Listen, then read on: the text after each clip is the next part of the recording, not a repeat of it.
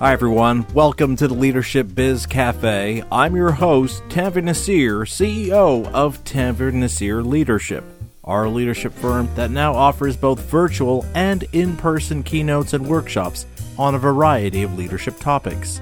To learn more about our leadership education and training services, visit our company's website at tanvirnaseer.com. And now, let's get to my guest for this episode, Dr. Timothy Clark. Our environment has a direct impact on our behavior. And if there's pervasive fear on a team or in an organization, that's the first sign of weak leadership in that organization. We know that. Psychological safety is really the bellwether. It's the central indicator of the overall health of an organization. Over the past few years, there's been a growing interest in the concept of psychological safety in today's workplaces, and how this can help with employee productivity and retention. But are we being too limited in how we think about psychological safety in the workplace? And consequently, is this leading us to not only be less effective in driving engagement and collaboration in our organization, but to missing out on untapped growth opportunities and our real ability to innovate? That's some of the areas I'll be exploring with my guest, Dr. Timothy Clark. Tim is the founder and CEO of Leader Factor, a consulting firm that specializes in organizational change, strategic agility, psychological safety, and emotional intelligence. Tim has written 5 books, including his latest, The 4 Stages of Psychological Safety, Defining the Path to Inclusion and Innovation, which is what we'll be discussing over the course of this episode. Hi, Tim. Welcome to the Leadership Biz Cafe. Hey, thanks, Tanvir. Good to be with you. So, Tim, the term psychological safety has certainly been garnering a lot of interest in leadership circles for the last few years. And I imagine in light of the various social issues that are now being rightfully pushed into the spotlight, from the issues of income disparity that are so clear to see thanks to the COVID-19 pandemic, to addressing systemic racism in all its manifestations as a result of the global embracing of the Black Lives Matter movement, that we are going to see more discussions around creating psychological safety in every workplace. But of course, with such terms comes a lot of interpretation and assumptions about what it means. So could you start us off here, Tim, with a straightforward explanation of what psychological safety means, especially in the context of today's workplaces? Yeah, let's do that, Tanvir. I think, well, as you said, it is blowing up. The concept is blowing up, and I think this is just the beginning. The concept goes back to 1965, when a couple of researchers at MIT, Edgar Schein and Warren Bennis, they coined the term. And the research around it was slow moving for a long time. And then really in just the last couple of years, it's exploded. And we've seen global interest in this concept because the research is so compelling. What the research shows is that there's a very direct relationship between psychological safety and performance. Now, let me back up and let's talk about exactly what it is. So let me give you a long academic clinical definition. So here it is. Psychological safety means it's not expensive to be yourself. So that's it. That is the essence of what psychological safety means. It's not socially, emotionally, politically, economically expensive to be yourself. And so if it's not, then what do people do? Then they are themselves. But if it is expensive, then they are not themselves. And this takes us, Tanvir, to the central research finding that we have around this concept, which is that fear changes people's behavior. Now, this is a very, very important. I cannot stress how important this finding is, this principle is. Fear changes people's behavior. That means that wherever we are in any social environment, on a team, in any kind of organization, our environment has a direct impact on our behavior. And if there's pervasive fear on a team or in an organization, that's the first sign of weak leadership in that organization. We know that. Psychological safety is really the bellwether. It's the central indicator of the overall health of an organization. So now we can get into, we'll get into greater depth about the natural progression of psychological safety, but I think it's important to start there. It's not expensive to be yourself. I have to tell you, Tim, that I really appreciate this definition of psychological safety because I think for many of us, myself included, when we think of psychological safety, we think really in terms of inclusion, that we feel accepted and respected for who we are without having to change or hide any aspect of our true selves just so we can fit in. And I loved how you pointed out how it's not just about us feeling included, but that we feel safe to learn, that we feel safe to contribute, and safe to challenge the status quo, all without fear of us being embarrassed, marginalized, or punished in some way. And I think that definition, that explanation, we can appreciate how this is really just opening the door to that process of true psychological safety in organizations and even in our communities. And what I found particularly compelling about the statement is that for myself, I'm not just a visible minority, but where I live here in Quebec, I'm what you call also a linguistic minority. Because here in Quebec, the majority of us are French speakers, or what we call here francophones, and I'm an English speaker, or what we call an anglophone. So it's interesting how, even from my vantage point, I always assumed that when we're talking about psychological safety in organizations or in our communities, it's really just about feeling included. But as I read your book, I realized, no, this really is the baseline. This is the bare minimum, if you will. It is. It is. It's the baseline. And that's why for the last 3 years, what I've tried to do is to dig into the way that psychological safety really works with human beings and organizations and on teams. And what I found is that there's a very consistent pattern, very consistent. Across 4 stages, there's this natural progression where we begin with inclusion safety, which I call stage 1. And that means, as you said, Tanvir, that you feel included, you feel accepted, you feel that you belong, you feel that you fit in. And that really mirrors the pattern of natural human need. As human beings, as they interact with new people and new settings and new organizations, what's the first thing that they're worried about? Do I fit in? That's the very first thing that they worry about. Once that happens, once we establish inclusion safety, which is the baseline, the foundation, there's a lot more work to do. So then we go to stage 2, which is learner safety.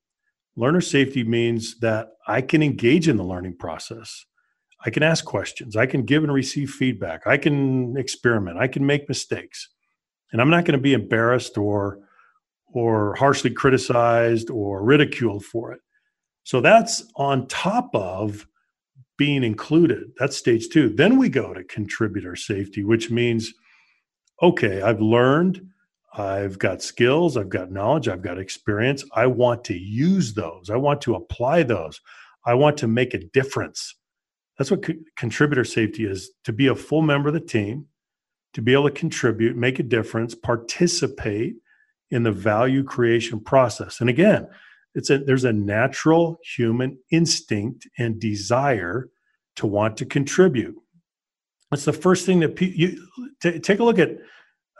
Maybe if you played sports when you were a kid, you played some kind of sport, or maybe you learned an instrument, or maybe you were in the performing arts, or you did something. What is the natural desire once you learn something? You want to go use it. You want to go do it. You want to go try it out. It's the same thing with adults. It doesn't matter. So whether you're in school or whether you're working in professional life, you learn, and then you want to go apply what you learn and make a difference. So that's stage 3. And then we go to stage 4, which is, this is where it gets very interesting and very, very difficult for most organizations. Stage 4, we call challenger safety, which, as you said, Tanvir, means that you feel safe enough to challenge the status quo without risking your personal standing or reputation. Now, think about the risk that you take when you do that. So this puts you in the ultimate position of vulnerability and personal risk to challenge the status quo. And some people are pretty comfortable, pretty confident in doing this. Most people are not, unless the environment communicates to them very clearly that it's okay. You can do this. Don't be afraid. We want you to weigh in. We want you to lean in. We want you to help us change and get better. Well, it's still very, very difficult for organizations to nurture this kind of environment. So when we cross over from stage 3, contributor safety, to stage 4, challenger safety, that crossover point, that's what I call the threshold of innovation, because it's really in stage 4, challenger safety. That's where we innovate. Innovation is by its very nature is subversive of the status quo. It undermines the status quo. We're talking about disrupting it, changing it. And so in order for people to do that, they have to feel safe in that process. The social exchange, let me just make this last point here. I think this is very important for people to understand. The social exchange, when you get to stage 4, challenger safety, is that I will give you candor in exchange for air cover. You need to protect me in the act of being vulnerable and being candid. And if I get air cover from you, then you're going to get candor from me. That's the social exchange. But it's difficult to get all the way to stage 4. You know, Tim, one of the things I love to do on my show is I always love to play devil's advocate. And I've had leaders where I present these things that we need to be doing as leaders to improve the dynamics in our organization, the way we engage and empower employees. And there's always that leader in the audience who will say, you know what, glad I'm checking off on my tick list. I do all those things. Thank you for reinforcing that I'm doing everything right. And you talk to people in their team and like, he doesn't do any of those things, right? That's right. So before you start thinking and easing back and thinking, oh, good, we encourage people to learn our organization. We encourage autonomy, and we definitely want people to speak up and challenge the status quo so we could be more innovative. The reality is, and we see that in so many studies, it's not happening to any real serious degree in a lot of organizations. So I'd really want to take us through these 4 stages, starting with the first one, that first stage of inclusion safety. Again, this is where most of us tend to think of when we think of psychological safety. But there's a line you wrote in this chapter that perfectly encapsulates how, as I just said, this is really the baseline and not something we should think of as the only thing we need to aim for or worry about. And you write that inclusion safety is not about worthiness. It's about treating people like people. In fact, you expand on this when you write that to be deserving of inclusion has nothing to do with your personality, virtues, or abilities. Nothing to do with your gender, race, ethnicity, education, or any other demographic variable that defines you. There are, at this level, no disqualifications except one, the threat of harm. So, on the surface, this seems to be something that should be effortless for leaders to create in their organization. And yet, when we hear the stories behind the Me Too and the Black Lives Matter movements, in fact, anytime we hear about issues of systemic racism and discrimination, what's clear is that there is a lack of inclusion safety. So why, Tim, is something as simple as treating people as people independent of worthiness an ongoing challenge? And perhaps more importantly, how can we know for sure we are in fact promoting inclusion safety in our organization as opposed to simply believing we are? Sure. Well, let's go back to the why question, Tanvir, first. Why do we struggle with this so much? We struggle because of the universal human condition of being insecure. Human beings are insecure. And they want to fit in, and they want to matter, and they want to be important. So let's go back to the principle of inclusion safety that you touched on. The way that I frame it in the book is to say that worth precedes worthiness. So inclusion safety is based on your worth, your inherent intrinsic worth as a human being. Worthiness comes later. Issues of performance and are you measuring up, that comes later. That's not what we're talking about. We're talking about inherent worth. So if you're human and you're harmless, then you are entitled to inclusion safety. It's a human right. It's not something that you earn. It's something that you're owed. And think about how much we struggle with this. It's crazy throughout organizations. And we have continued to struggle. Now, why do we struggle? Well, we have governed our organizations and institutions and teams with, as I call it in the book, junk theories of superiority. We try to justify superiority with all kinds of reasons.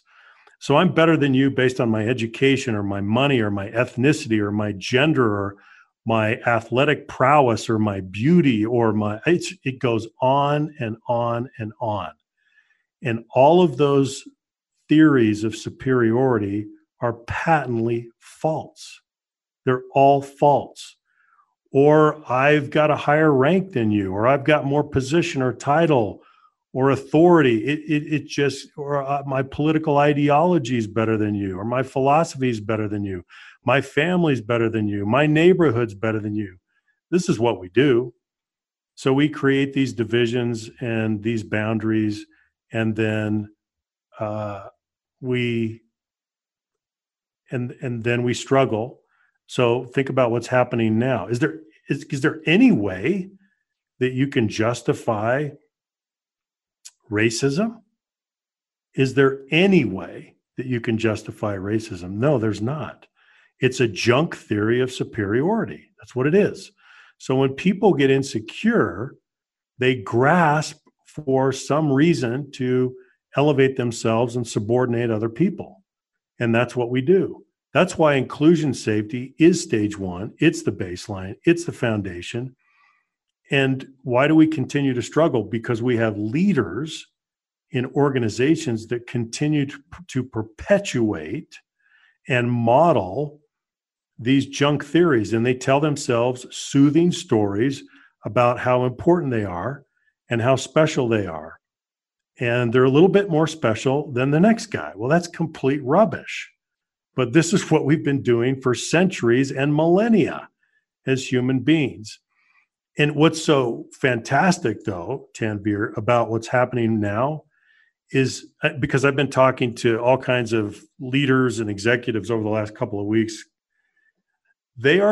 All of them are conducting an institutional examination of conscience at a deeper level, probably, than they have ever done in their entire lifetimes. And that is a good thing, because we've got to get rid of the self-deception that we often swim in organizations. It's the only way. Until we get honest, we can't overcome these things.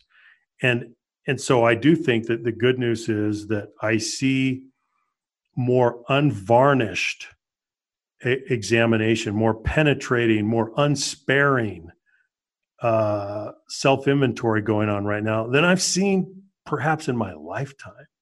So I'm pretty excited about that.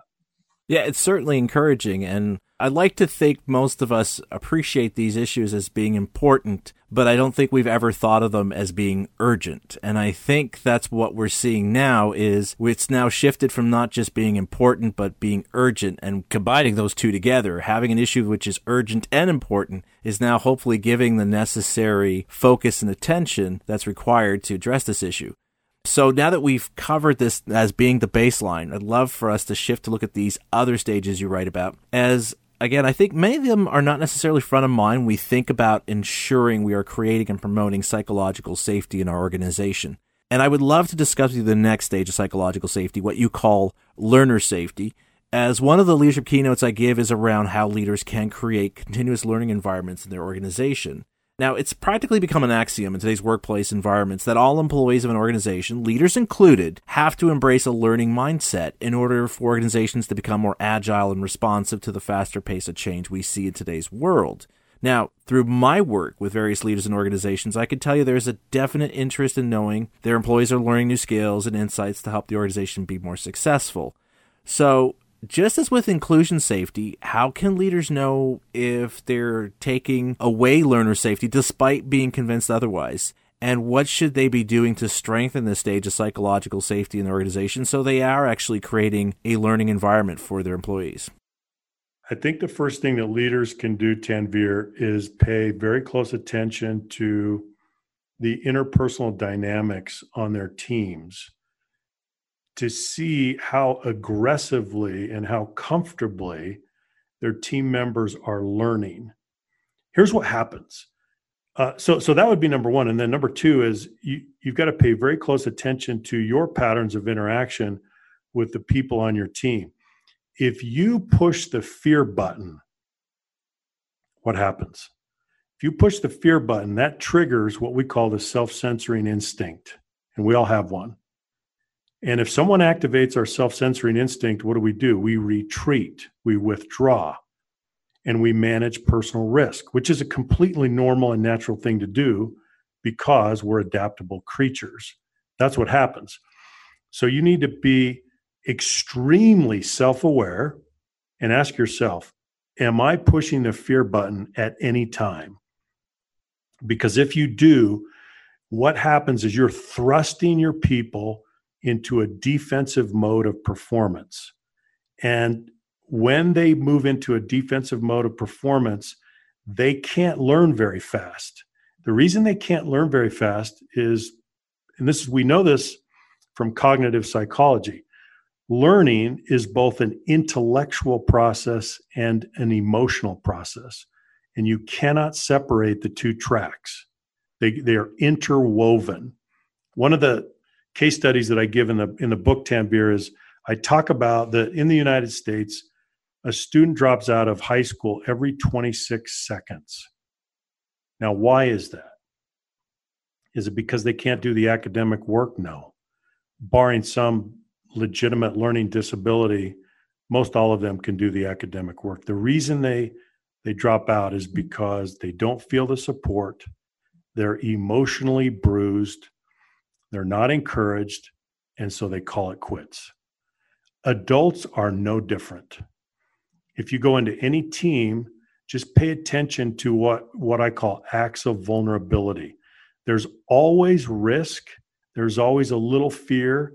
There's some inhibition associated with learning. Learning has some risk with it, right? As you said. Now, some people are pretty confident about that. Others are not. So it's your job as the leader to nurture learner safety. And the way that you do that is that you encourage and you disconnect fear from failure. You disconnect fear from mistakes, because those two things don't naturally or necessarily go together, even though often we think they do, but they don't.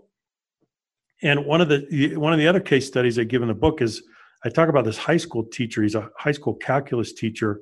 He's one of the best in the world, and he disconnects fear from failure in his classroom to such an extent that the students dive in to the course material. They dive into solving problems. They make mistakes along the way. They fail along the way. But as he said to me personally, he said, Tim, he said, mistakes, he said, failure is not the exception. It's the expectation. That's how we learn. That's how we do it. Now, to your point, what is the imperative in the 21st century in this context of hyper-competitiveness and unforgiving markets? The expectation is learning agility. Learning agility means that you learn at or above the speed of change.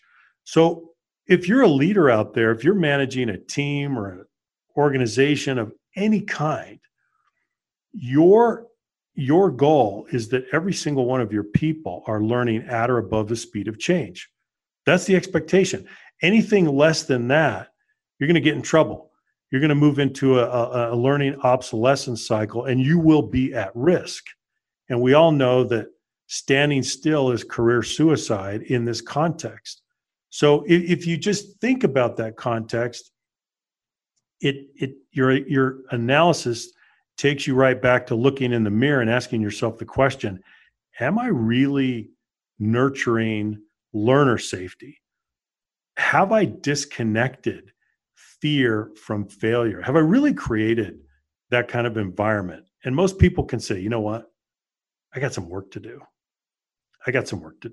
Right? Absolutely. And I think it sets us up perfectly to explore that third stage of psychological safety, contributor safety, which is actually an interesting one because unlike these previous two, this one's not a right, but it's something we have to earn. that thanks to having that inclusion safety that makes us feel like we're a part of this team, and then the learner safety to grow our skills and expertise, we now want the chance to contribute to the shared purpose of the organization in a substantive or meaningful way. And what's interesting about this stage is its relationship to our gaining greater autonomy over what we do, where the better our contributions become, the more autonomy we gain over what we do. And yet, as many of us know either from personal experience or hearing about the experience of others, although employees may have the desired skills and abilities to do the work, in fact, they're the very reason we want them on our team in the first place, many leaders still tend to minimize the autonomy their employees are given. So, as this is something that's earned, how do we make sure we're offering it at the right time and conversely not limiting it when we shouldn't? That's a fantastic question, and there's not a formula for this. It's a matter of judgment because we delegate work, right? And so let's go through kind of a framework for accountability. So all the work that we do, we divide into tasks. A task is a basic unit of work. And so the lowest level of accountability and delegation is task level accountability. So I give you this task, you complete the task, you come back and you say, hey, I got it done, and we got it done on time in the right way. And then the boss says, fantastic.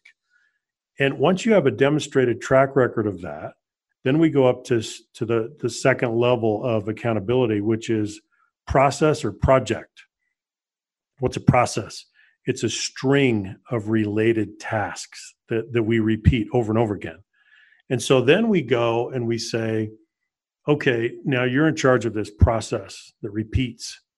Once you demonstrate the ability to do that, do it well and do it reliably, then you've come to mastery there. So then we have our next graduation ceremony, and that's really our last one. And we go to the third level of accountability, which we call outcome level. Outcome means that, you know what? You know how to do it. You have a demonstrated track record at the task level and the process level. So we're going to empower you, and the terms of our engagement are going to shift, and we're going to focus on outcome. So if I go to my son and he knows how to, he knows how to mow the lawn, and he can water, and he can fertilize the grass, and he can trim, and he can do all those things, I'm not going to talk to him about all that anymore. I'm just going to say, Dan, my youngest son, I'm going to say, Dan, I want a manicured yard. Make it happen. That's outcome accountability. Now, we're not going to be perfect as managers as we delegate and hold people accountable, but because we have to manage risk, and that's part of our responsibility is to manage risk. But what we want to do is we want to put some stretch in it. We want to challenge people. We want to empower them. Now, here's the interesting thing, Tanvir, as we think about this. And I've asked, I think, probably thousands of managers this question at this point. I explain the three levels of accountability: task, process, outcome. And then I ask them this question: at what level of accountability would you like to be managed? 99% of people say outcome. I want to be managed at outcome level. And then I ask, why? Why do you want to be managed at outcome level accountability? And they say, because that's where I have autonomy. I have independence. I have creative license. I have latitude. I can do things the way I want. That's exactly right. What outcome level accountability does is it transfers ownership. And when you transfer ownership, that's when the magic happens. Now, not everyone is going to respond beautifully to that, but most human beings want to get to the outcome level. That's where they do their best work. That's where they have career best experiences. That's where they have peak engagement experiences. That's where they go into flow. This is where they shine. This is where the magic happens. And so managers, why would you not want your people to go to that place? You have maximum leverage. You're able to multiply your influence and impact as a leader, which is what leadership is all about. So then we have to ask the question, Tanvir, why, if a person has the demonstrated ability to move to greater autonomy, why do we sometimes keep micromanaging them? Why do we hold them back? And I hope your listeners are thinking about this very carefully. The reason that we hold them back, it's our problem. It's because of our insecurity. It's because of our arrogance, right? I mean, otherwise, why would you hold them back? You wouldn't. You would want maximum leverage in your position as a manager. And yet we still see people chronically micromanaging people. Have you seen this? Oh, I've seen it. And I've had a lot of people share horror stories of to the depths that they've been micromanaging their organization. Yeah. It's one of the most interesting things. And so if the person has the ability to go to process level accountability or outcome level accountability, then it's our responsibility and it's our opportunity to take them on that journey. And if we are fighting that, we're fighting ourselves. We've got an ego problem. We've got an insecurity problem. We are full of hubris. Because why would we not do that? If you can't rejoice in the success of your people, you shouldn't be in the leadership business. No, absolutely not. You need to go be an individual contributor because you don't get it. You're not getting what leadership is all about. When you move into leadership, you shift from direct to indirect contribution. And the name of the game now is you're going to shine through the contribution of other people. And you're going to find deep satisfaction in that process. That's going to be your deepest form of compensation. And you're going to love doing that. That's what leaders do.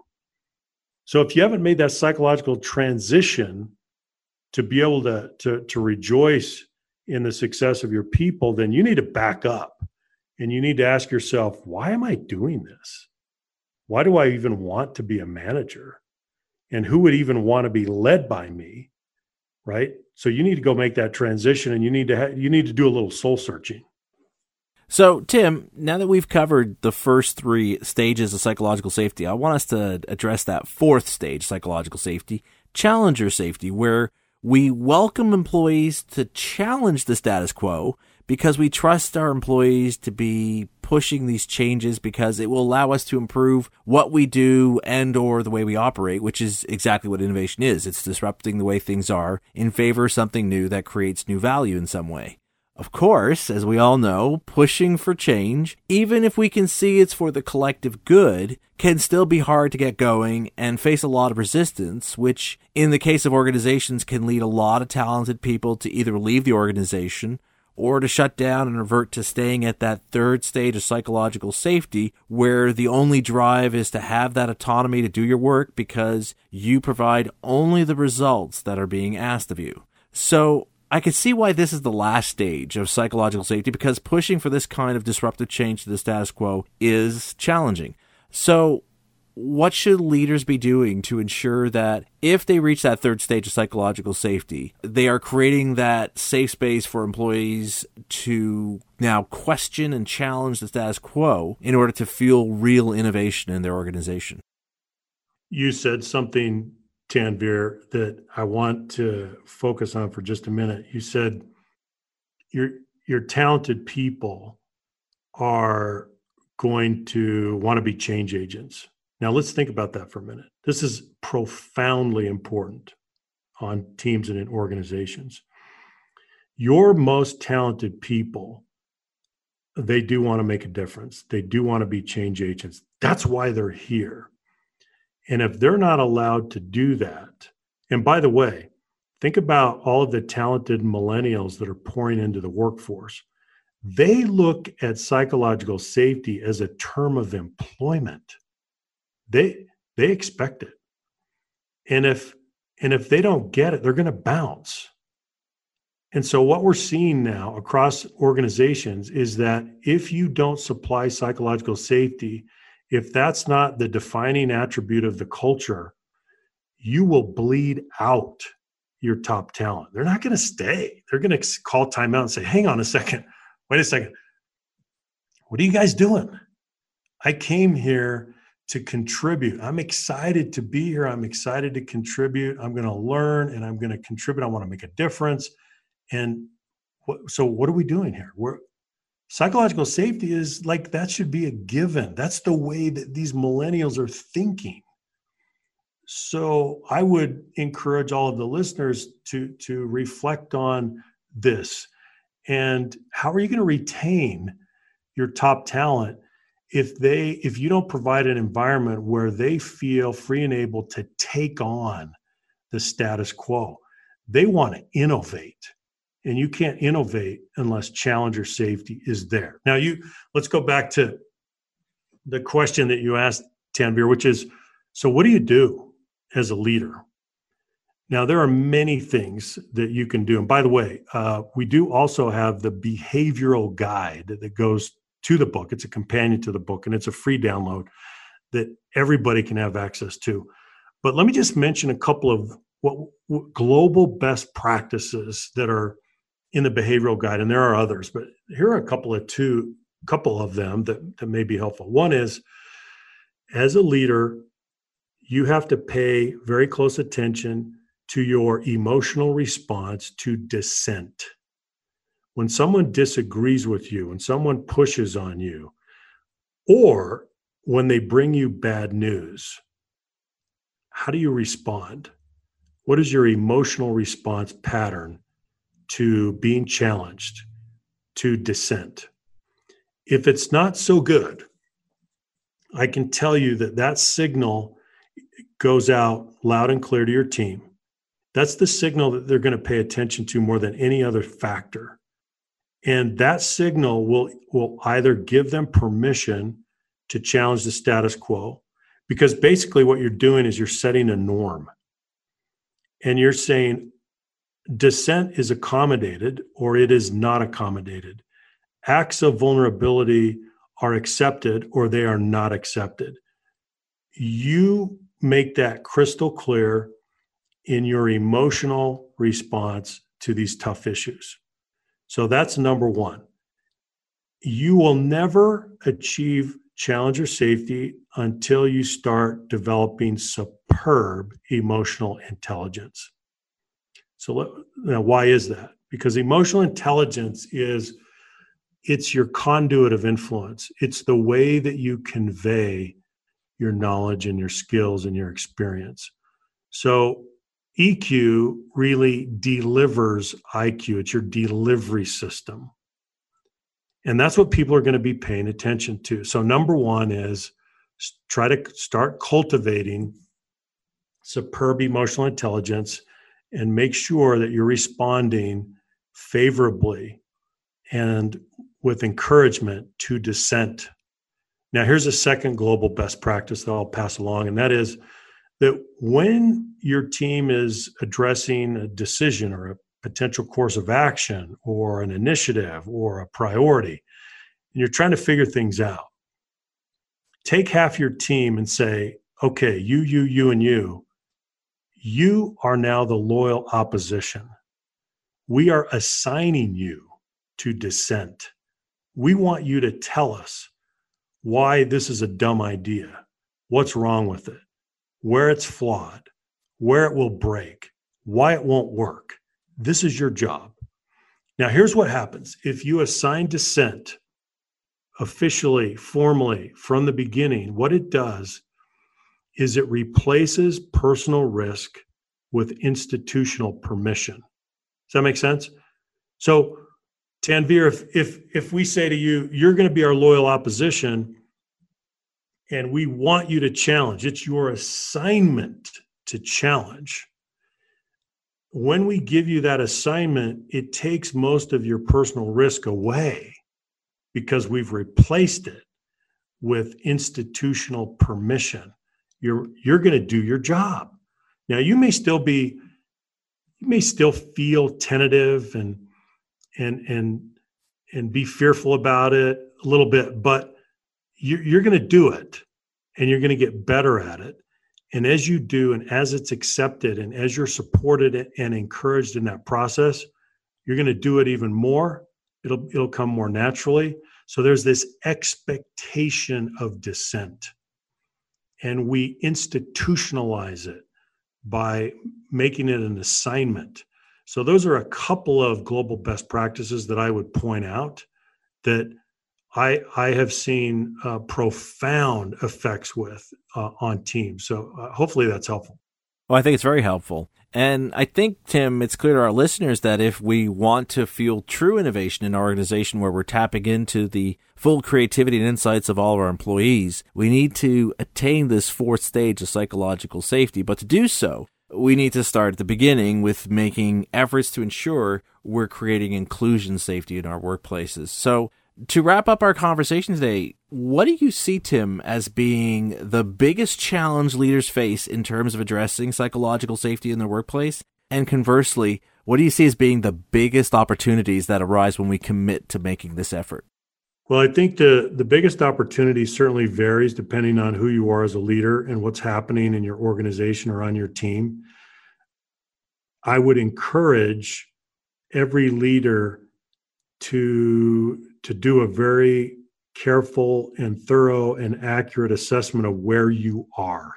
You've got to get a baseline for where you are in terms of the level of psychological safety, because as we said, it's not a binary proposition. It's not something that either you have or you don't have. It's a matter of degree. So where are you? And you can do that through interviews. You can do that through, we have 4 stages team survey, but you've got to know where you are. If you don't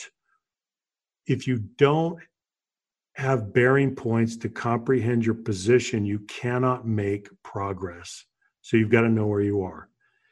And I guess I think a big opportunity is simply to start implementing some of these very simple behaviors that make such a big difference.